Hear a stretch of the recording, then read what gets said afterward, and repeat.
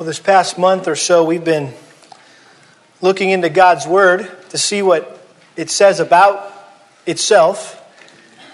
And we've looked at things like the sufficiency of God's Word and the authority of God's Word and the potency of God's Word, the power of God's Word in our lives and in our church. And I trust this has been an encouragement and a challenge to you, as it has been my own heart, just to wrestle with some of these great texts that I've always wanted to preach and just hadn't got around to. And so thank you for letting me do that. And I thought we'd be remiss if we didn't kind of wrap this up with the big question, so what? So what? So what is God's Word sufficient? So what? God's Word is authoritative. So what? That God's Word is potent and powerful in our lives. Well, I thought we should look this morning at the proper response to God's Word. How should we respond? If all these things are true about the Word of God, how should we respond? Well, we're going to go to God's Word and find out what He says about how we should respond. And it's found in James chapter 1, verses 21 to 25. While you're turning there, I'll have to let you know too, this is a humbling profession as a pastor.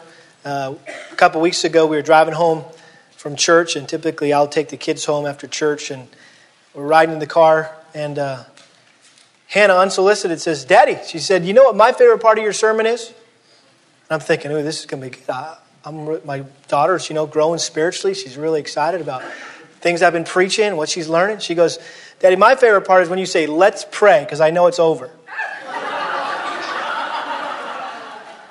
So, every once in a while, the preacher just has to be knocked down a bit and reminded that, he's not all that he thinks he is. And so, with that, I'll read this passage, and we'll pray. But at the beginning of the sermon, right? James chapter 1, verse 21. "Therefore, putting aside all filthiness and all that remains of wickedness and humility, receive the word implanted, which is able to save your souls.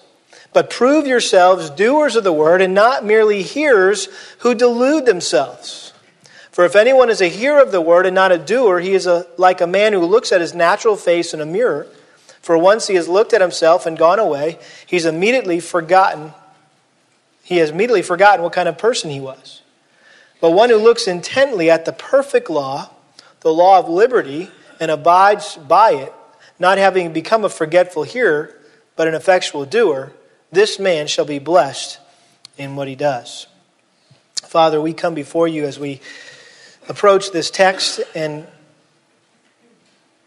it speaks to us so straightforward, even as we read it, that today we have one of two choices: either to be a forgetful hearer or an effectual doer. And you expect and demand that we do something with what we're about to hear. And so I pray that you would help us to understand this passage and what it means and how it applies to our lives, and that you, by your Spirit, would help us to know exactly what you want us to do as we leave here today, and know exactly how to do it, so that we might change and grow into the image of Jesus Christ. We pray this in His name. Amen. Well, let's play pretend for a moment. And to do so, I want you to listen to the words of Chuck Swindoll in the first book that I ever read by him, which was called Improving Your Serve. Some of you may have read that book. It's not about tennis, by the way. It's Improving Your Servanthood. But this is what he said, and I thought it was very well written. He said, "Let's pretend that you work for me. In fact, you're my executive assistant in a company that is growing rapidly. I'm the owner, and I'm interested in expanding overseas. To pull this off, I make plans to travel abroad and stay there until the new branch office gets established. I make all the arrangements to take my family in the move to Europe for 6 to 8 months, and I leave you in charge of the busy stateside organization. I tell you that I will write you regularly and give you direction and instructions. I leave and you stay. Months pass. A flow of letters are mailed from Europe and received by you at the national headquarters. I spell out all my expectations, and then finally I return. Soon after my arrival, I drive down to the office, and I'm stunned. Grass and weeds have grown up high. A few windows along the street are broken. I walk into the receptionist's room, and she's doing her nails, chewing gum, and listening to her favorite disco station. Kind of dates the book, I guess. I look around and notice the waste baskets are overflowing. The carpet hasn't been vacuumed for weeks, and nobody seems concerned that the owner has returned. I ask about your whereabouts, and someone in the crowded lounge area points down the hall and yells, "I think he's down there." Disturbed, I move in that direction and bump into you as you're finishing a chess game with our sales manager. I ask you to step into my office, which has been temporarily turned into a television room for watching the afternoon soap operas. And I say, "Well, what in the world is going on?" And you say, "Well, what do you mean?" "Well, look at this place. Didn't you get any of my letters?" "Letters? Oh, yeah, sure. We got every one of them. As a matter of fact, we had letter study every Friday night since you left. We've even divided all the personnel into small groups and discussed many of the things you wrote. Some of those things were really interesting. You'll be pleased to know that a few of us have actually committed to memory some of your sentences and paragraphs. One or two even memorized an entire letter. Great stuff in those letters."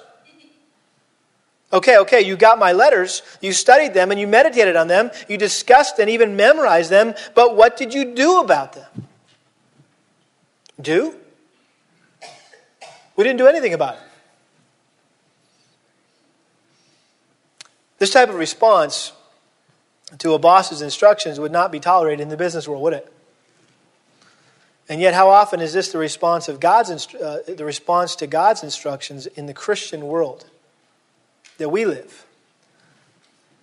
I mean, are we so foolish to think that God tolerates professing Christians who read their Bibles, who attend church and Bible study regularly, but never do anything about what they hear? If a boss has every right to expect his employees to wholeheartedly comply with his demands, how much more does God have every right to expect his followers to wholeheartedly obey his commands? Obedience to God's commands, I believe, is one of the best proofs that a person is a genuine Christian. Jesus said that, John 15:14. He says, "You are my friends if you do what I command you." John said in 1 John chapter 2, verse 3, "And by this we know that we've come to know him if we" what? Keep his commandments. The one who says, "I've come to know him," does not keep his commandments is a what? A liar. And the truth is not in him. But whoever keeps his word, in him the love of God has truly been perfected. I like how John MacArthur said it in his commentary on James. He said this: "Obedience to the word is the most basic spiritual requirement and is the common denominator for all true believers." The bottom line of true spiritual life is not a momentary feeling of compliance or commitment, but a long-term obedience to Scripture. Those who consistently disobey God's word give evidence that they are without His life within them. Those who consistently obey the word give evidence of the life of God in their souls. He says, in light of that truth, there is a good reason to believe that there are countless men and women, children, who come to church regularly and make strong profession of being a Christian, but whose lives testify that they are not. If a profession of faith in Christ does not result in a changed life that hungers and thirsts for God's word and desires to obey that word, the profession is only that, a mere profession. He concludes by saying, Satan, of course, loves such professions because they give church members the damning notion that they are saved when they're not, and they still belong to him, not God. In a word, what he's saying is that many people are deceived. And that's what the Apostle James was trying to help his readers avoid when he wrote to them saying, do not merely listen to the word and so what? Deceive yourselves. Do what it says. And I think this short statement is a summary of the entire book of James. Really, chapter 1, verse 22 is the theme of the entire book. Now, James, just to remind you of the background, was the leader of the pastor of the church in Jerusalem. And he was writing to Jewish Christians who had been forced to leave their homes and their church in Jerusalem because of persecution. And so now they were scattered all over Asia, and they were experiencing all sorts of trials and difficulties and temptations. And apparently word had gotten back to James that some of them weren't living out what they said they believed. And so James warned them with this letter that if what they say they believed made no difference in the way they lived their life, then they had what James called in chapter 2, what? Dead faith. Dead faith. Faith that is nothing more than a verbal profession or intellectual assent to the facts about Jesus, but has no power to save your soul. And so he challenged them to examine their lives to make sure that they had true saving faith. That's the point of the book. And in order to help them do this, what he did was he gave them a series of practical tests to determine the genuineness of their faith. The first test he gave them was their response to trials and temptations, a very familiar passage of Scripture in James chapter 1, verses 2 through 18. And he explained how a true Christian responds to trials and temptations. And now as we move into the latter part of chapter 1, he gives a second test. And that is how a true Christian responds to God's Word. And we've been talking about, again, God's Word is sufficient. God's Word is authoritative. God's Word is potent. It's powerful. So what? How should we respond to it? Well, here in these verses, James shows us that the proper response to God's Word involves two things. Number one, we need to be receptive. That's verse 21. And number two, we need to be responsive. That's verses 22 through 25. We need to, first of all, accept it into our lives. And number two, we need to act on it. And if we respond to God's Word in these two ways, we're going to grow and we're going to flourish and we're going to produce much fruit as Christians, as the Word works in our lives. But if we don't do these two things, the Word of God will never grow in us and we'll experience an unfruitful life. It may be sufficient, it may be authoritative, it may be potent, but we'll never experience the blessings and the benefits of that unless we receive it and respond to it. So let's look at these two responses to God's Word this morning. Number one, we need to be receptive. We need to be receptive. Look at verse 21. He says, therefore, putting aside all filthiness and all that remains of wickedness, in humility, receive the Word implanted, which is able to save your souls. That phrase, receive the Word implanted, that is the main command in this verse. That's the emphasis. That's what he's emphasizing. And that word receive means to welcome the truth of God's Word into our lives with open arms. To put out the welcome mat, as it were, for the Word of God. In other words, that we wouldn't resist it. We wouldn't twist it. We wouldn't argue with it. We would simply accept what it says. During Paul's ministry, he had a myriad of responses to his ministry of the Word. And in Acts chapter 17, he had a back-to-back blessing. And that was when he traveled to Thessalonica. And the response that those people had to the Word was wonderful. And if it couldn't get any better, he went to Berea. And he even had a better response to God's Word than it was in Thessalonica. If you remember 1 Thessalonians 2:13, this is what Paul said about the Thessalonians' response to the Word. He said, and for this reason, we also constantly thank God that when you receive from us the Word of God's message, you accepted it not as the word of men, but for what it really is, the Word of God, which also performs its work in you who believe. So they had very open and receptive hearts to the Word, to Paul's message. And they realized it wasn't just him speaking, it was actually God speaking through him. And then in Acts, of course, we have the account of the people of Berea. In Acts chapter 17, verse 11, it says, now these were more noble-minded than those in Thessalonica, for they received the Word with great eagerness, examining the Scriptures daily to see whether these things were so. So that's where we get that phrase, be a good Berean, right? That when you hear something, either on the radio or you hear it from a preacher or you read it in a book, you need to be a good Berean. And that's you go back to the Word and make sure that what you heard or what you read is based on the Bible. And so you always check things out with the Word of God, and the Word of God is your standard. And so James tells us that when we welcome the Word into our hearts, it's like a seed that takes root in our hearts and begins to grow. Look back at James chapter 1, verse 21. He says, receive the word implanted. It's a great image there. The more we read God's word and meditate on God's word and memorize God's word and sit under the preaching of God's word, the more our spiritual life flourishes and the more fruitful we become as Christians. Because the word is like the seeds being thrown out. And it sinks down into your hearts. And it sets down roots and it begins to grow and produce fruit. But we have to notice here that James says a few other things in this verse. And he basically says there's some things that need to be true of us in order for the word to take root in our hearts, in order for the word to sink down and root itself and plant itself in our hearts. And there's three prerequisites for being able to receive the word of God and have it implanted in our hearts. And they're right here in the verse. Number one is purity. Purity, look what it says. It says, therefore, putting aside all filthiness and all that remains of wickedness.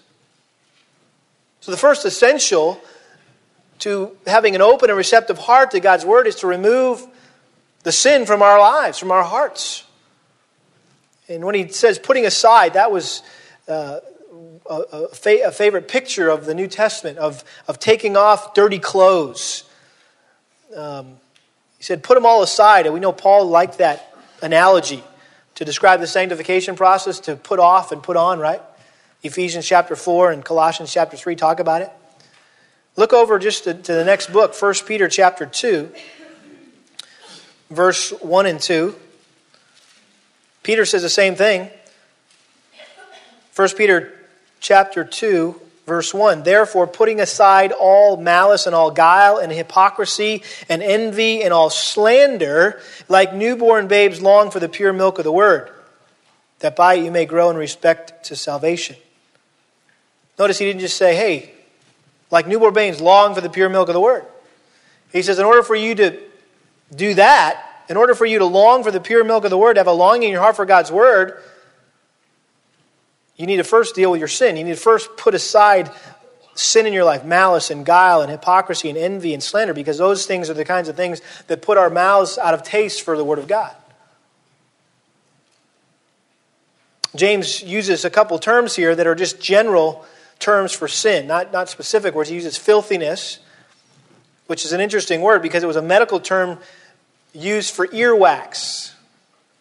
See the connection? In other words, having sin in our life is like having our ears stopped up with wax. And so it keeps us from hearing what God wants to say to us.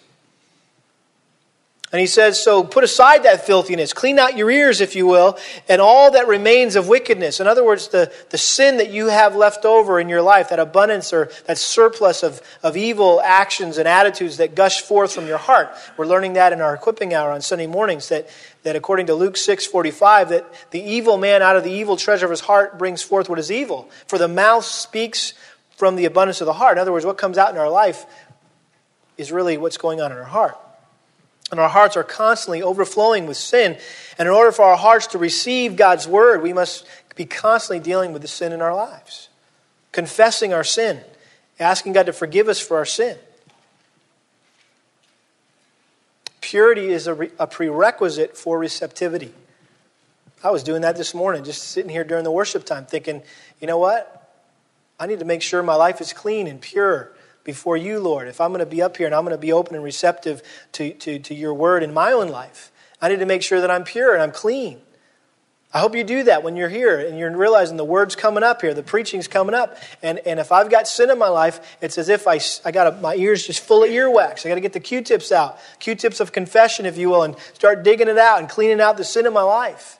So that when the pastor gets up to open the word of God, and the word of God is read, and the word of God is explained and applied, it's not just, bouncing off deaf ears. So we got to do some prep work before we come to church so that our hearts are receptive, and that is making sure we're pure. A second prerequisite is humility. Humility, notice what it says. He says, put aside all filthiness and all that remains of wickedness, in humility receive the word implanted. Humility refers to having a gentle and meek attitude that causes us to set aside our preferences and our opinions. Instead of stubbornly refusing to submit, we learn to submit to other people. I think this word humility is in contrast to the prideful anger that's mentioned in verses 19 and 20. You see that the first word of 21 is therefore, and we always have to ask ourselves, so if you see a therefore, what's it there for, right? We'll look back at what he says in verse 19. He says, "This you know, my beloved brethren, but let everyone be quick to hear, slow to speak, and slow to anger. For the anger of man does not achieve the righteousness of God." That verse has a lot to do with how we receive the Word of God. And James gives these 3 rapid-fire commands. He says, be quick to hear, slow to speak, and slow to get angry. And I think each of those 3 things there demonstrates teachability regarding God's Word. I mean, if you're quick to hear, that means you're okay, yeah, I'm right there with you. I want to hear, I want to learn. If you're slow to speak, it means you say, okay, this is not my time to talk, it's my time to learn. And it says if you're slow to anger, in other words, you don't get mad at what the preacher says, right?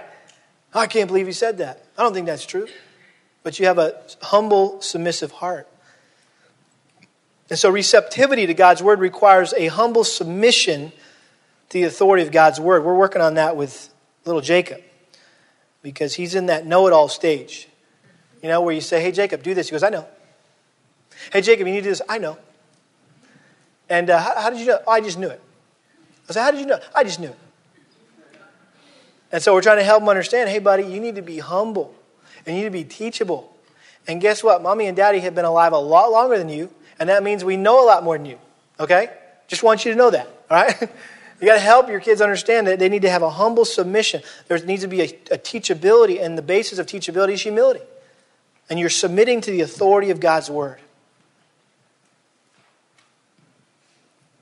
There's a third prerequisite that James gives us here in this verse. Notice what he says. Therefore, putting aside all filthiness and all that remains of wickedness, in humility, receive the word implanted. Now watch this. Which is able to save your souls.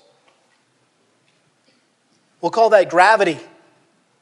Gravity. And I'm not talking about the law of gravity. I'm talking about seriousness and the soberness that should grip us, grip our hearts when we're exposed to God's Word.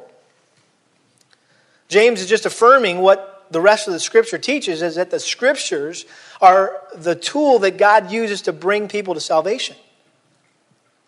We learned that from Timothy. 2 Timothy 3:15 talks about how the Word, the Scriptures that Timothy learned from as a child, made him wise for what? Salvation. Over in 1 Peter, just a couple pages to your right there. 1 Peter chapter 1. Verse 23, it says, for you have been born again, not of seed which is perishable, but imperishable. That is through the living and abiding Word of God. How are you and I born again? How are we born again? It was through the Word of God. Paul said in 1 Corinthians chapter 1, verse 21, he said, God was well pleased through the foolishness of the message preached to save those who believe. He went on to say in 2 Corinthians chapter 2, verses 15 and 16, he said this, for we are a fragrance of Christ to God among those who are being saved and among those who are perishing. To the one an aroma from death to death, and to the other an aroma from life to life. So Paul understood whenever he got up to preach in his ministry, he says to some people, we're a fragrance of salvation. But to others, we're a fragrance of death. Some people listen to the preaching of God's Word and it's an aroma of life. Why? Because they're saved and they know they're going to heaven. To others, it's a stench of death because it just convicts them, it condemns them. And then Paul said this, and who is adequate for these things? I mean, who's adequate to do that? To stand in the gap between heaven and hell with the Word of God. He said, who's adequate for these things? And so when Paul considered that the eternal destiny of the souls of his hearers hung in the balance while he preached, he was overwhelmed with his own inadequacy and with the gravity of his task. I appreciate how John Piper expressed this inadequacy in his book called The Supremacy of God in Preaching. He said this, quote, talking to preachers. He says, you wake up on Sunday morning and you can smell the smoke of hell on one side and feel the crisp breezes of heaven on the other. He says, you go to your study and you look down at your pitiful manuscript and you kneel down and cry, God, this is so weak. Who do I think I am? What audacity to think that in 3 hours my words will be the odor of death to death and the fragrance of life to life. My God, who is sufficient for these things? And I would say if the gravity of the Word of God grips the preacher and teacher, how much more should it grip the hearer and the listener? Because when we realize that our eternal destiny, the eternal destiny of our soul is at stake when we hear God's Word, we're going to listen with great seriousness and great sobriety. So understanding the gravity of the Word of God, the seriousness of the Word of God is essential to being open and being receptive to it. So, just reviewing quickly, the receptivity to God's Word here that James is encouraging us involves having a pure heart, having a humble heart, and having a sober heart. And so I ask you this morning, do you have this type of heart when it comes to receiving the Word of God? Do you have a pure heart? Do you confess your sin and deal with your sin before you're exposed to the Word of God so that the Word of God can penetrate your mind and your heart? Do you come with a humble heart that's willing to just, if God said it, that settles it. I'm going to do it. No arguments about it. No protesting. I'm just going to do it. And do you come with a sober heart? Like Isaiah talked about in Isaiah chapter 66, verse 2, that to this one I will look, to him who is humble and contrite and who, what, at my word? Remember? Trembles at my word. That's what it requires to be receptive and open to God's Word. But you know what? Being receptive to God's Word, it's not enough. It's only the beginning. Because a proper response to God's Word also includes being responsive. In other words, we must act on what we hear. We must apply it to our lives. And that's what James goes on to say here in verses 22 through 25. And verse 22 is really an exhortation. Notice what it says. He says, "But prove yourselves doers of the word and not merely hearers who delude themselves." That word prove just means to show yourself to be something.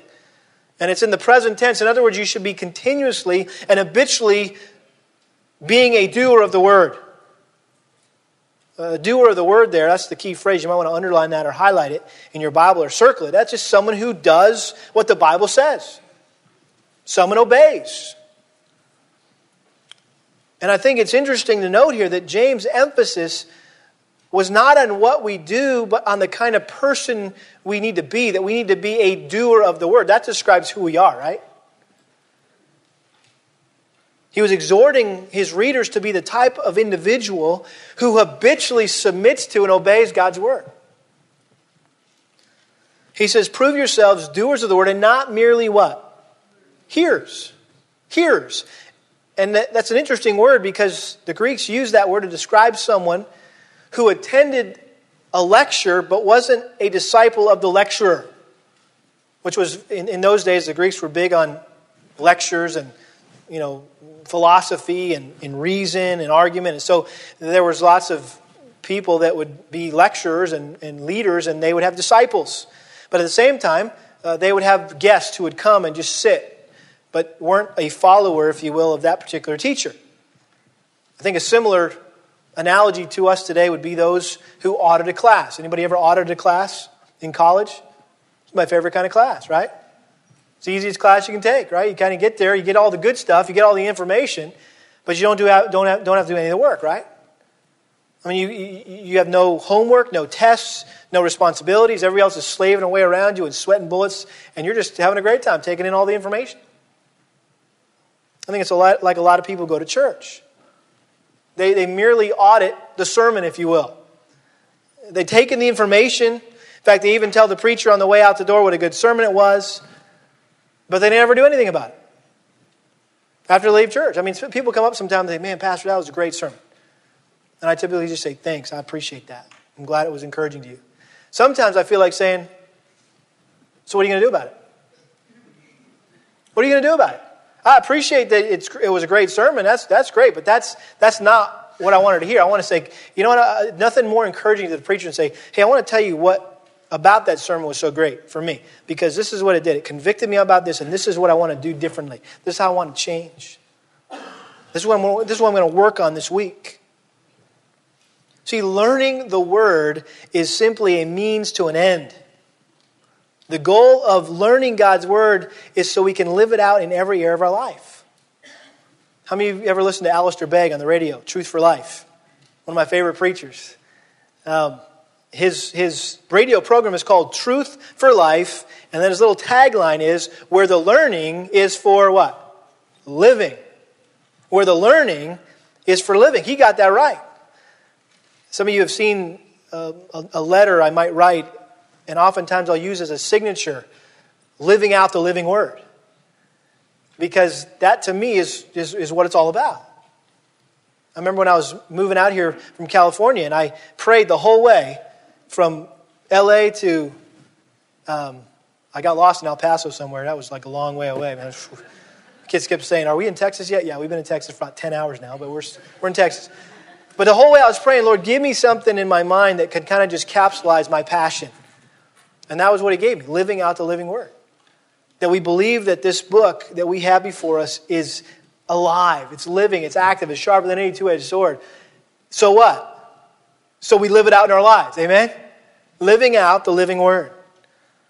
One of the greatest compliments I've ever received was when someone said to me after church one time, they said, "You know what, Ken, I can tell that you really expect us to do what the Bible says."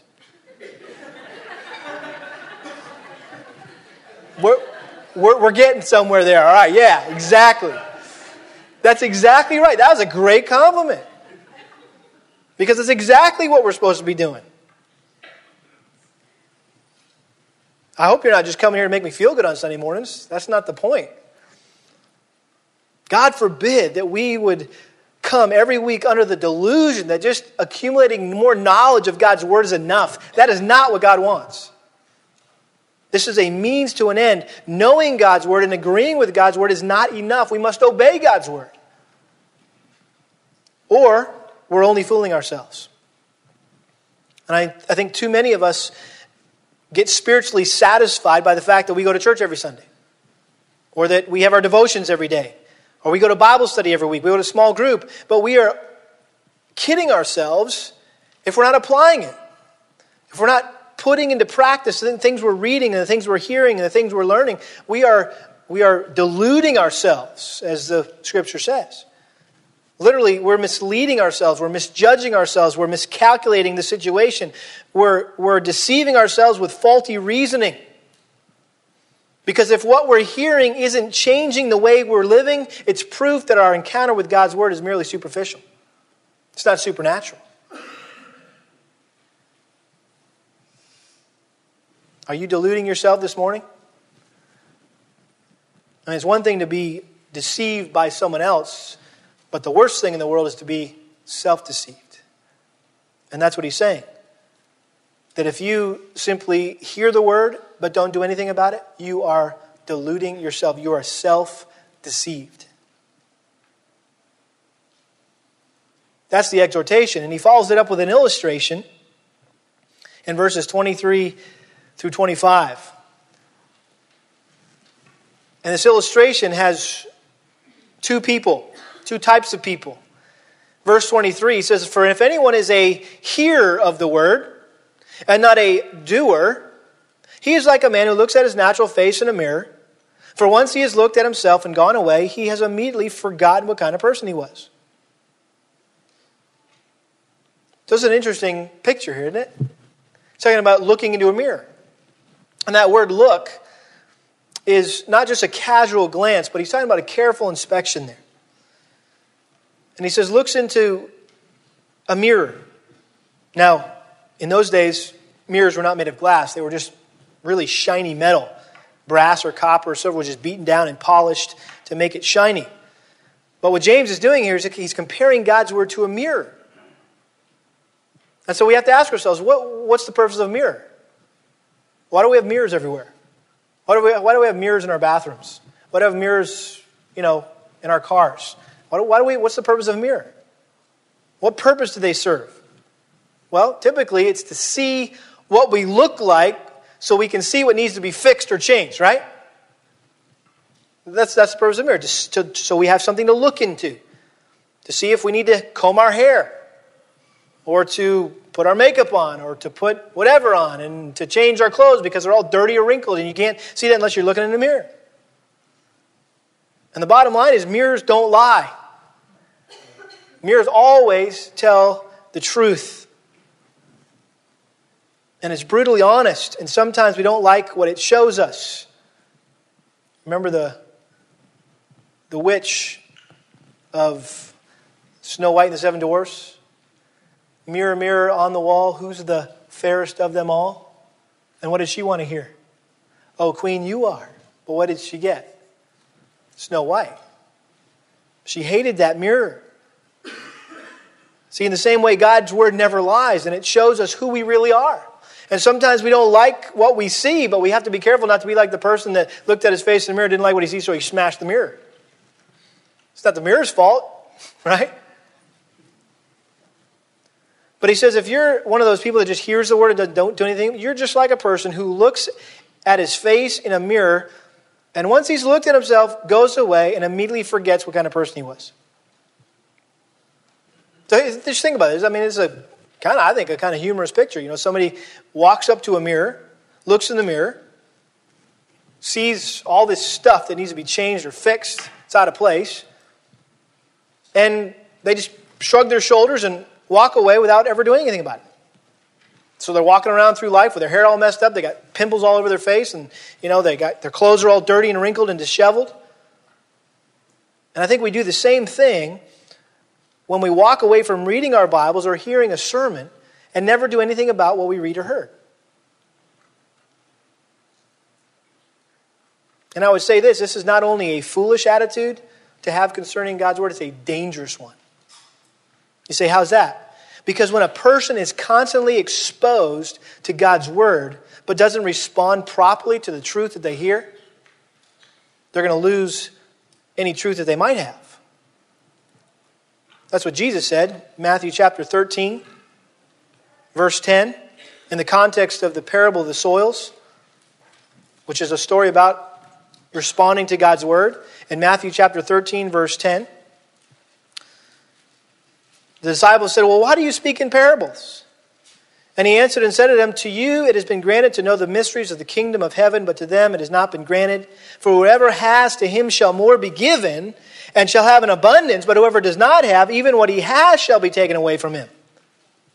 Therefore I speak to them in parables, because while seeing they do not see, and while hearing they do not hear, nor do they understand. In other words, those who listen and respond to my word, Jesus said, I'm going to give them more. I'm going to help them understand more, and help them apply more in their life. But if they don't, I'm going to even take away the little truth they might have.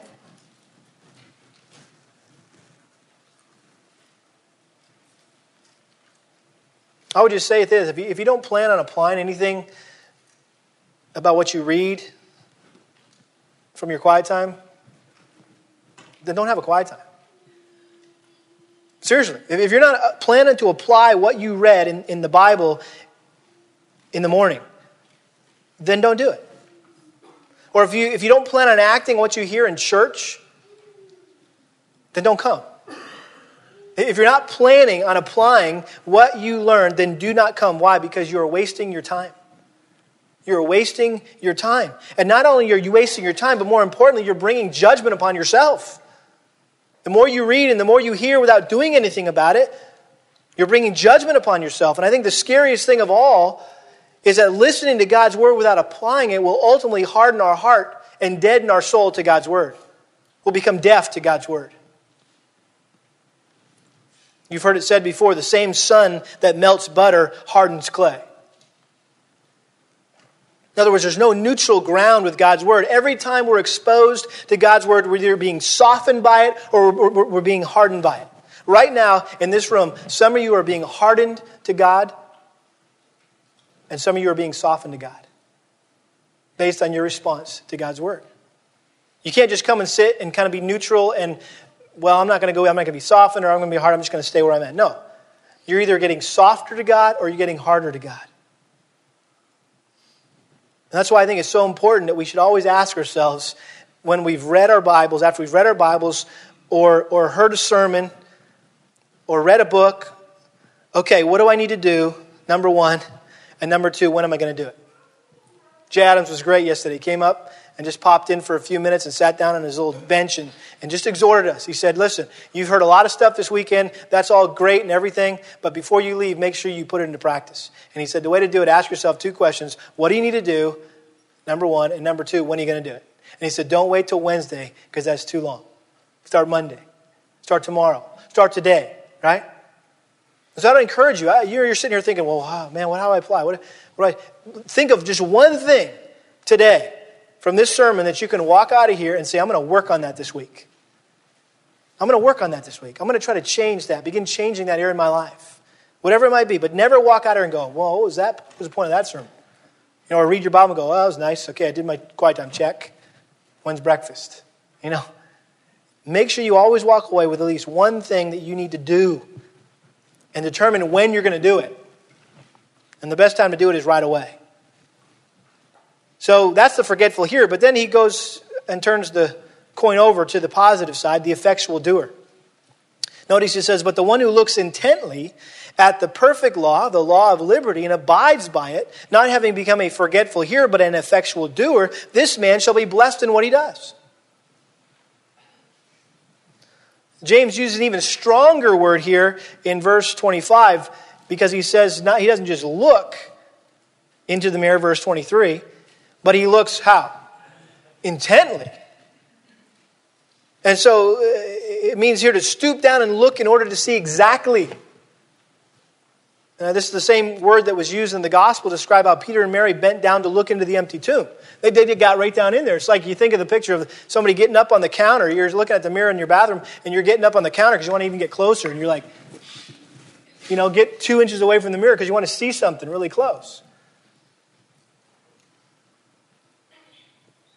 So that you're looking in a penetrating way. You're absorbed. You're gripped by what you see. And so we need to ask ourselves, do we have that kind of interest in the Word of God that we carefully examine our lives in light of what we read and what we hear? Notice he says, but one who looks intently at the perfect law, the law of liberty. That's an interesting phrase. I don't know if you ever thought about this, but that's very ironic in light of the way our world thinks about laws and liberty. Most people think that freedom and laws are mutually exclusive, right? I mean, how can you have freedom when there's laws? That laws limit our freedom.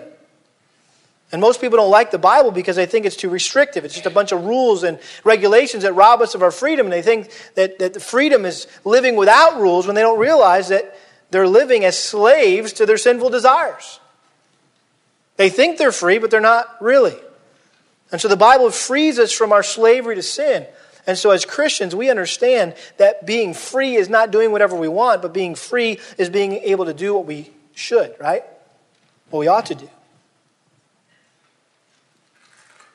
He says, but one who looks intently at the perfect law, the law of liberty, the liberating word, and abides by it, remains in it, continues in it, keeps doing it, consistently lives a life of obedience. That's what he's talking about there.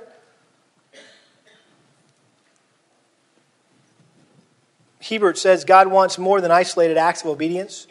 The believer's entire life must be devoted to the incessant doing of his will.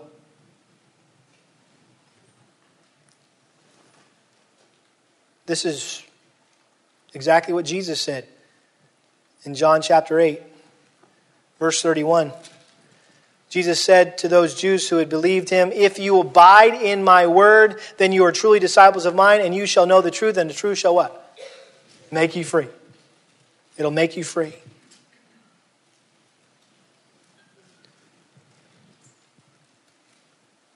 So what's the result of being this kind of person? Look what it says at the end of verse 25. If you abide in the perfect law of liberty, not having become a forgetful hearer, but an effectual doer, this man shall be what? Blessed in what he does. That word blessed in the Bible talks about made happy. That person will be joyful and will be happy. It's the same word that you used earlier. If they respond to trials correctly, it says in verse 12, blessed is a man who perseveres under trial. He'll be blessed. And so James promised that if we consistently obey God's word, God will consistently pour out His blessing on our lives. But when we disobey, we forfeit His blessing. Isn't that the principle that God laid down in the Old Testament? If you obey me, I'll what? Bless you. And if you disobey me, I'll what? Curse you. And we see this in countless times, countless occasions. Joshua 1:8.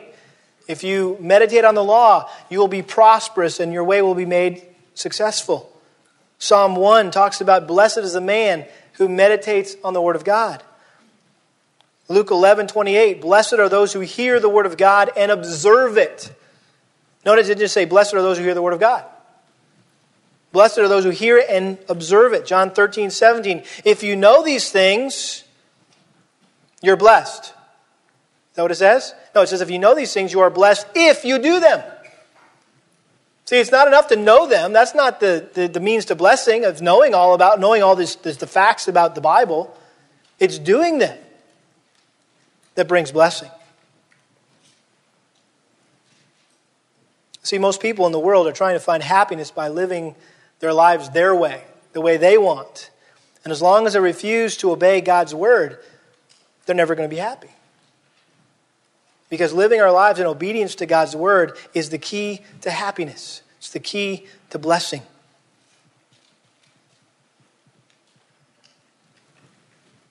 So what type of person are you? Are you the forgetful hearer or the effectual doer? You say, I don't know. And I'm not sure it really matters that much. Oh yeah? Well, turn back to Luke 6 for a second as we close. And I want to show you that this matters. Which one of these you are. Luke chapter 6.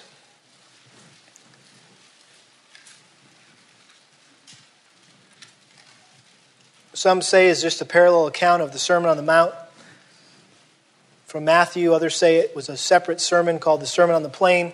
Either way, it's pretty much the same sermon. And it ends with the same illustration. And it's really the grand crescendo of this sermon that Jesus wants to bring this thing down to its close. And after telling him all these things, this is what he says. Verse 46. Luke 6:46. He says, why do you call me Lord, Lord, and do not what? Do what it says. Circle that word. Everyone who comes to me and what? Hears my words and acts upon them, does them, I will show you whom he is like. He is like a man building a house who dug deep and laid a foundation upon the rock, and when a flood rose, the torrent burst against the house and could not shake it because it had been well built. Sounds pretty good to me, right? You hear the word of God, you hear what I just told you, and you do it, you act on it, then your life is going to be solid. It's going to be on a rock foundation. And no matter what comes upon you in life, you're going to stand. Nothing will be able to blow you over in life. But, on the other hand, he said, the one who has heard and has not acted accordingly, let me tell you what he's like. He's like a man who built a house upon the ground without any foundation, and the torrent burst against it, and immediately it collapsed, and the ruin of that house was great.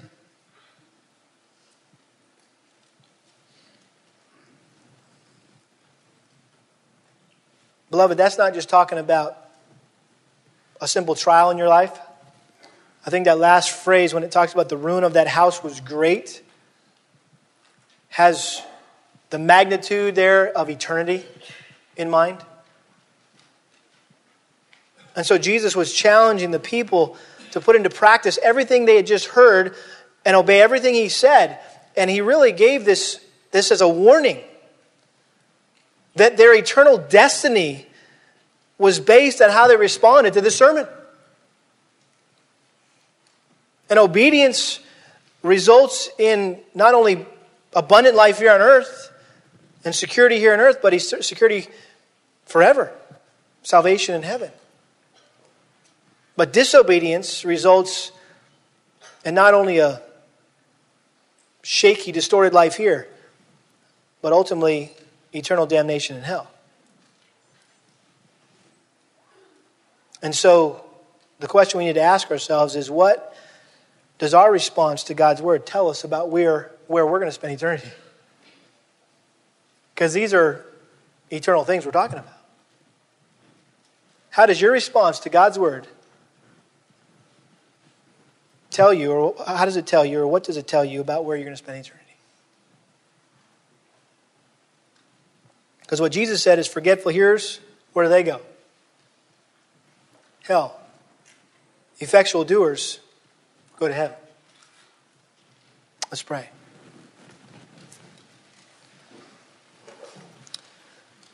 Father God, these are sobering truths. But at the same time, they bring great joy to our hearts. Because we know that while you command us to obey your word and to do what you've told us in your word, you also have told us in that same word that it's you who work in us.